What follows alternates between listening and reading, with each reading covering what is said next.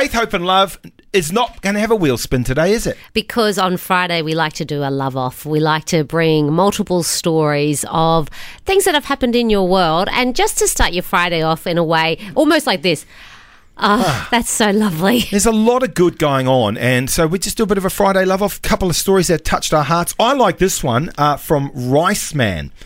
He's a YouTuber. He does like social experiments, bit of pranky sort of stuff on YouTube. But he told people that his brother was missing to see how they would react.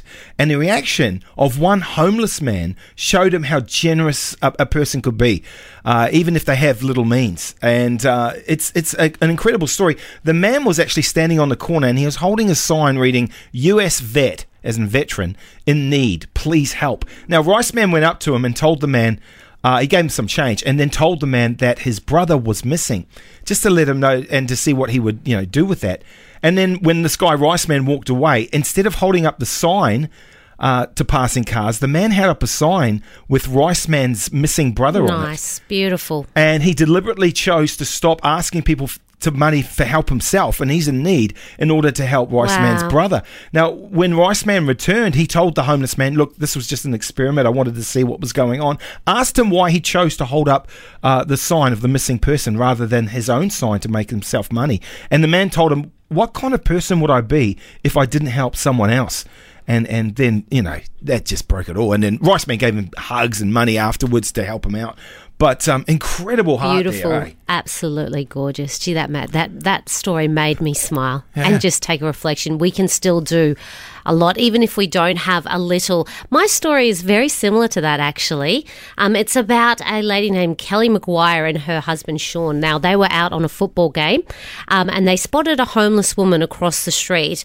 The woman held a sign reading, I'm in need of winter boots and winter clothing items. Now, Chicago gets very cold during the winter months, so they were out. She said that she had a bag full of warm clothing in her purse or in her bag because, when you get into the game, you strip off the layers. And she thought, you know what? I'm going to go and give this bag of clothes to this lady. She also thought at this moment, I have boots at home. So she took off her boots and gave them to the homeless lady. And the homeless lady was so grateful that she was going to go home in her socks, but the homeless lady said, look, I don't have much, but what I do is you can take my boots to make sure that you're not walking home in the snow in your socks. And again, this is just an example of how people are generous even if they have little, and I think we can learn so much from that. 96.5 Podcast Production.